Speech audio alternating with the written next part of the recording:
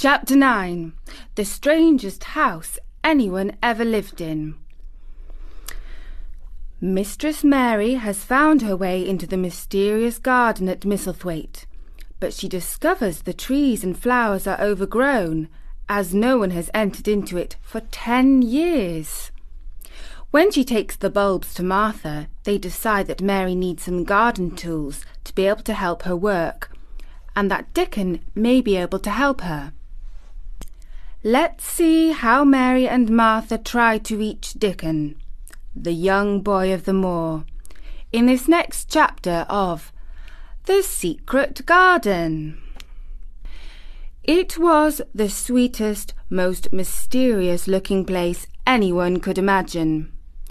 The high walls which shut it were covered with leafless stems of climbing roses, which were so thick that they were matted together. Mary Lennox knew that they were roses because she had seen a great many roses in India. All the ground was covered with grass of a wintry brown, and out of it grew clumps of bushes which were surely rose bushes if they were alive. There were numbers of standard roses which had so spread their branches that they were like little trees. There were other trees in the garden, and one of the things which made the place look strangest and loveliest was that the climbing roses had run all over them and swung down long tendrils which made light swaying curtains. And here and there they had caught at each other or at a far-reaching branch, and had crept from one tree to another and made lovely bridges of themselves. There were neither leaves nor roses on them now, and Mary did not know whether they were dead or alive. But their thin grey or brown branches and sprays looked like a sort of hazy mantle spreading over everything, walls and trees, and even brown grass, where they had fallen from their fastenings and run along the ground.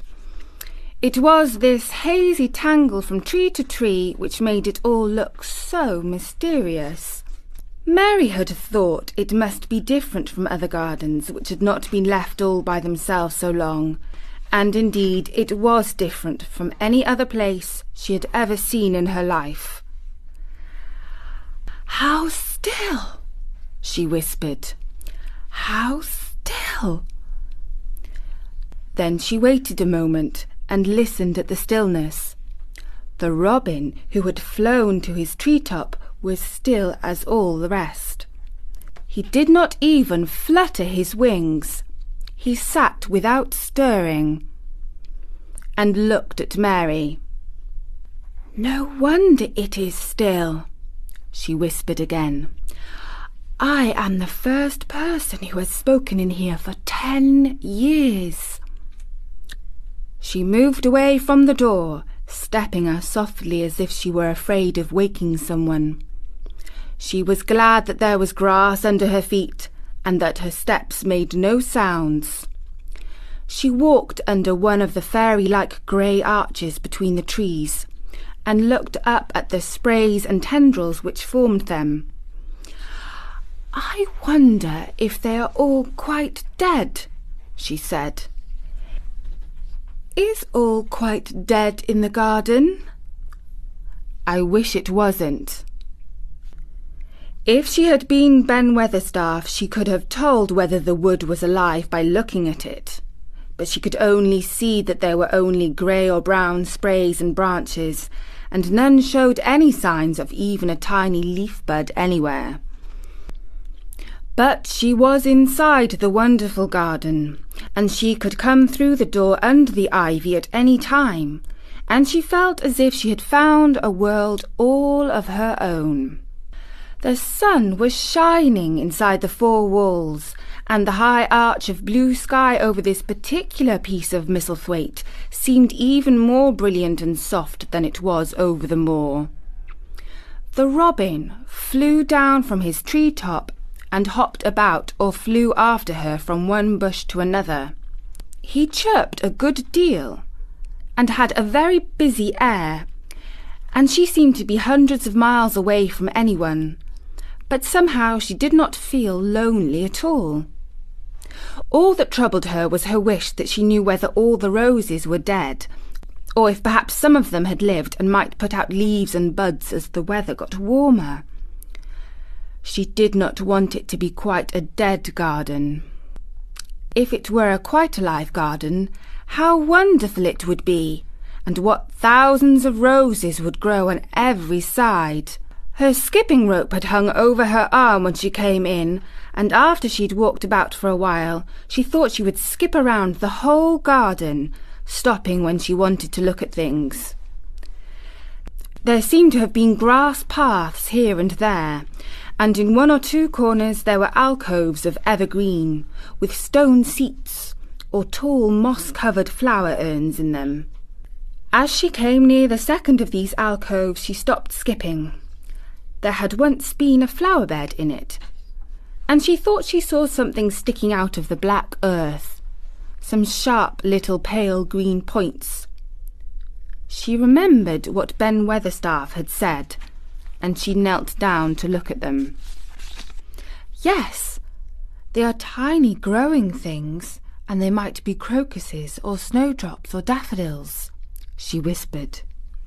She bent very close to them and sniffed the fresh scent of the damp earth. She liked it very much. Perhaps there are some other ones coming up in other places, she said. I will go all over the garden and look. She did not skip, but walked. She went slowly and kept her eyes on the ground.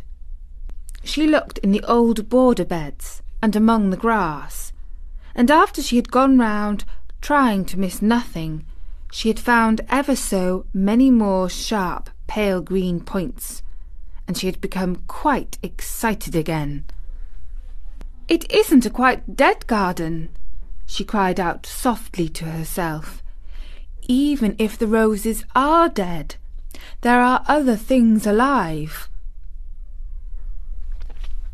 She did not know anything about gardening, but the grass seemed so thick in some of the places that they did not seem to have room enough to grow.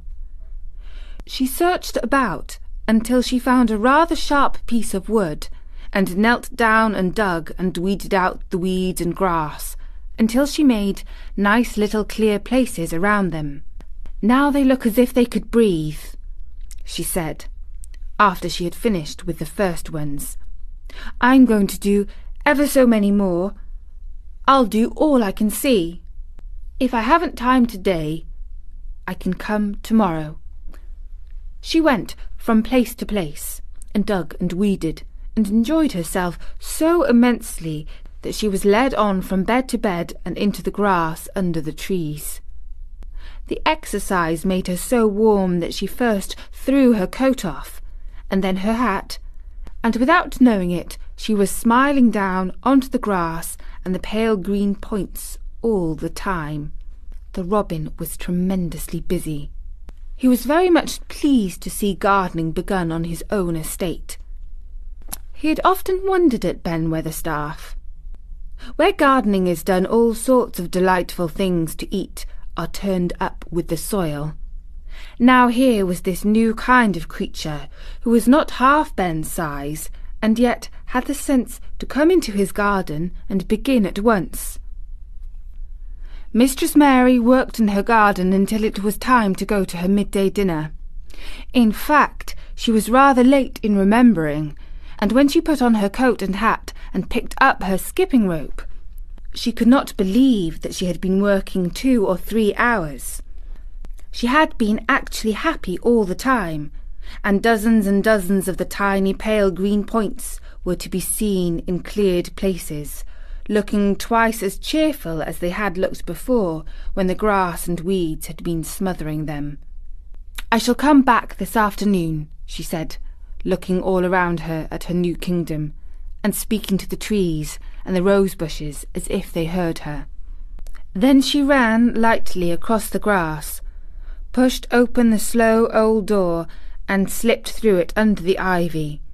She had such red cheeks and such bright eyes, and ate such a dinner that Martha was delighted. "Oh, 2 pieces of meat and 2 helps of rice pudding," she said. Mother'll be pleased when I tell her what the skipping rope's done for thee." In the course of her digging with her pointed stick, Mistress Mary had found herself digging up a sort of white root, rather like an onion. She had put it back in its place and had patted the earth carefully down on it. And just now she wondered if Martha could tell her what it was. "Martha," she said, "what are those white roots that look like onions?" "They're bulbs," answered Martha. "Lots of spring flowers grow from 'em.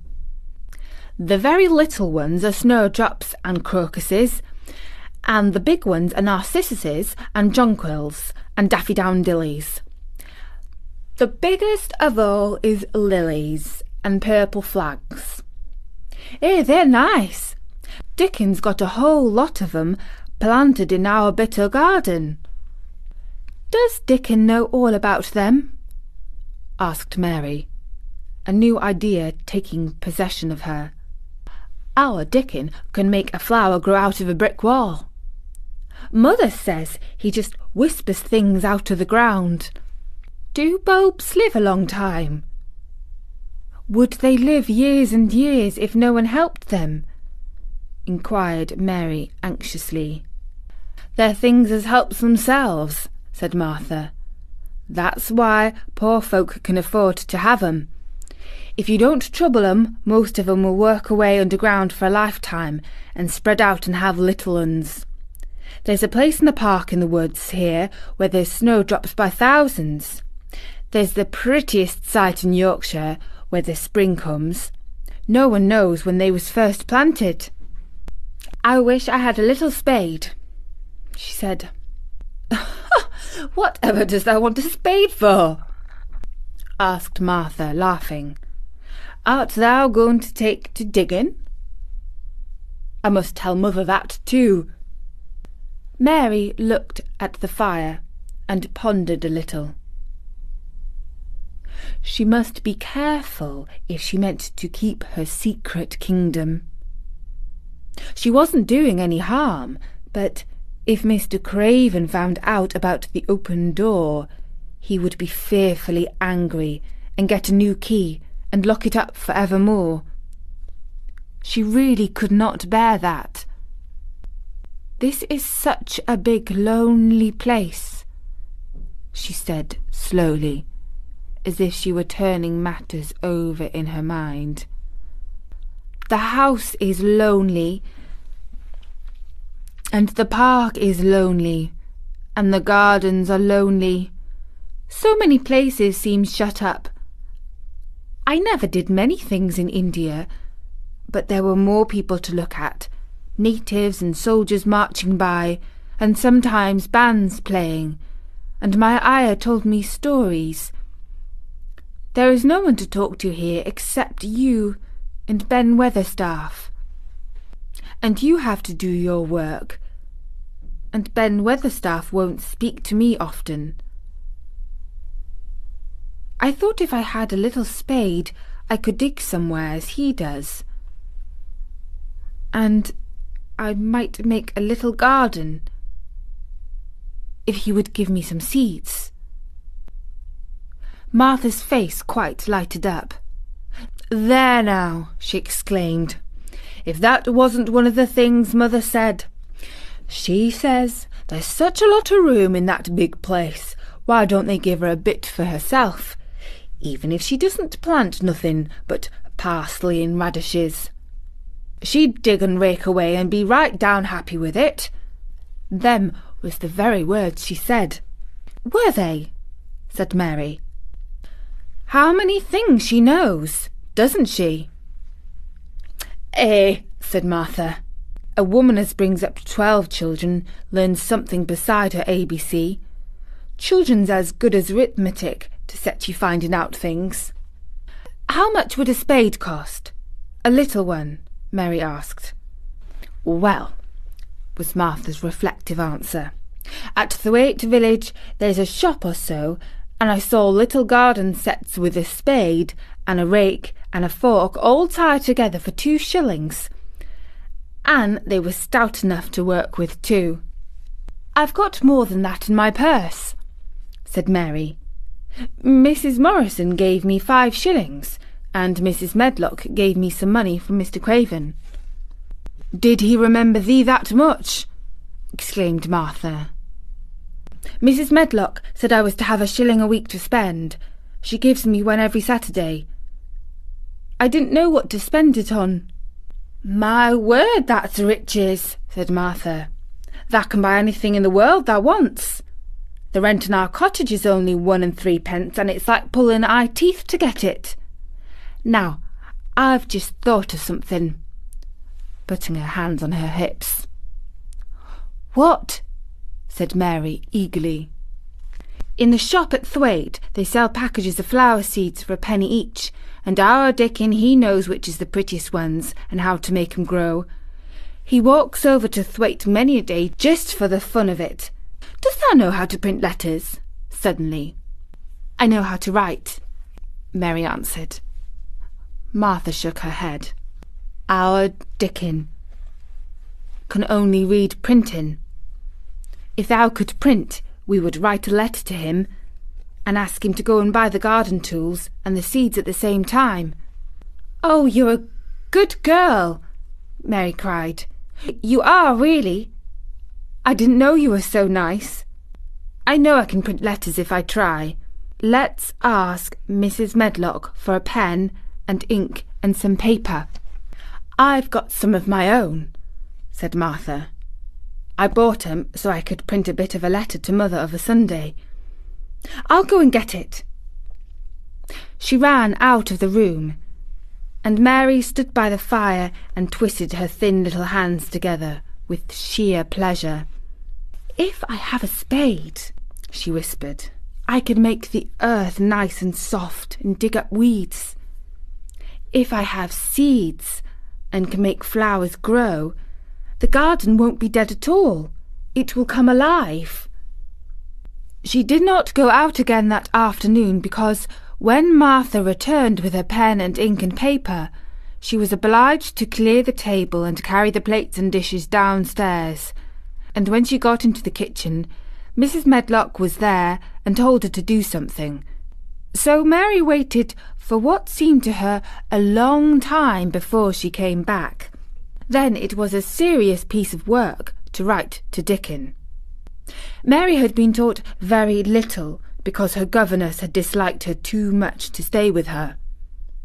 She could not spell particularly well, but she found that she could print letters when she tried. This was the letter Martha dictated to her. "My dear Dickon, this comes hoping to find you well, as it leaves me at present. Miss Mary has plenty of money, and will you go to Thwaite and buy her some flower seeds and a set of garden tools to make a flower bed? Pick the prettiest ones and easy to grow, because she has never done it before and lived in India, which is different. Give my love to Mother and every one of you.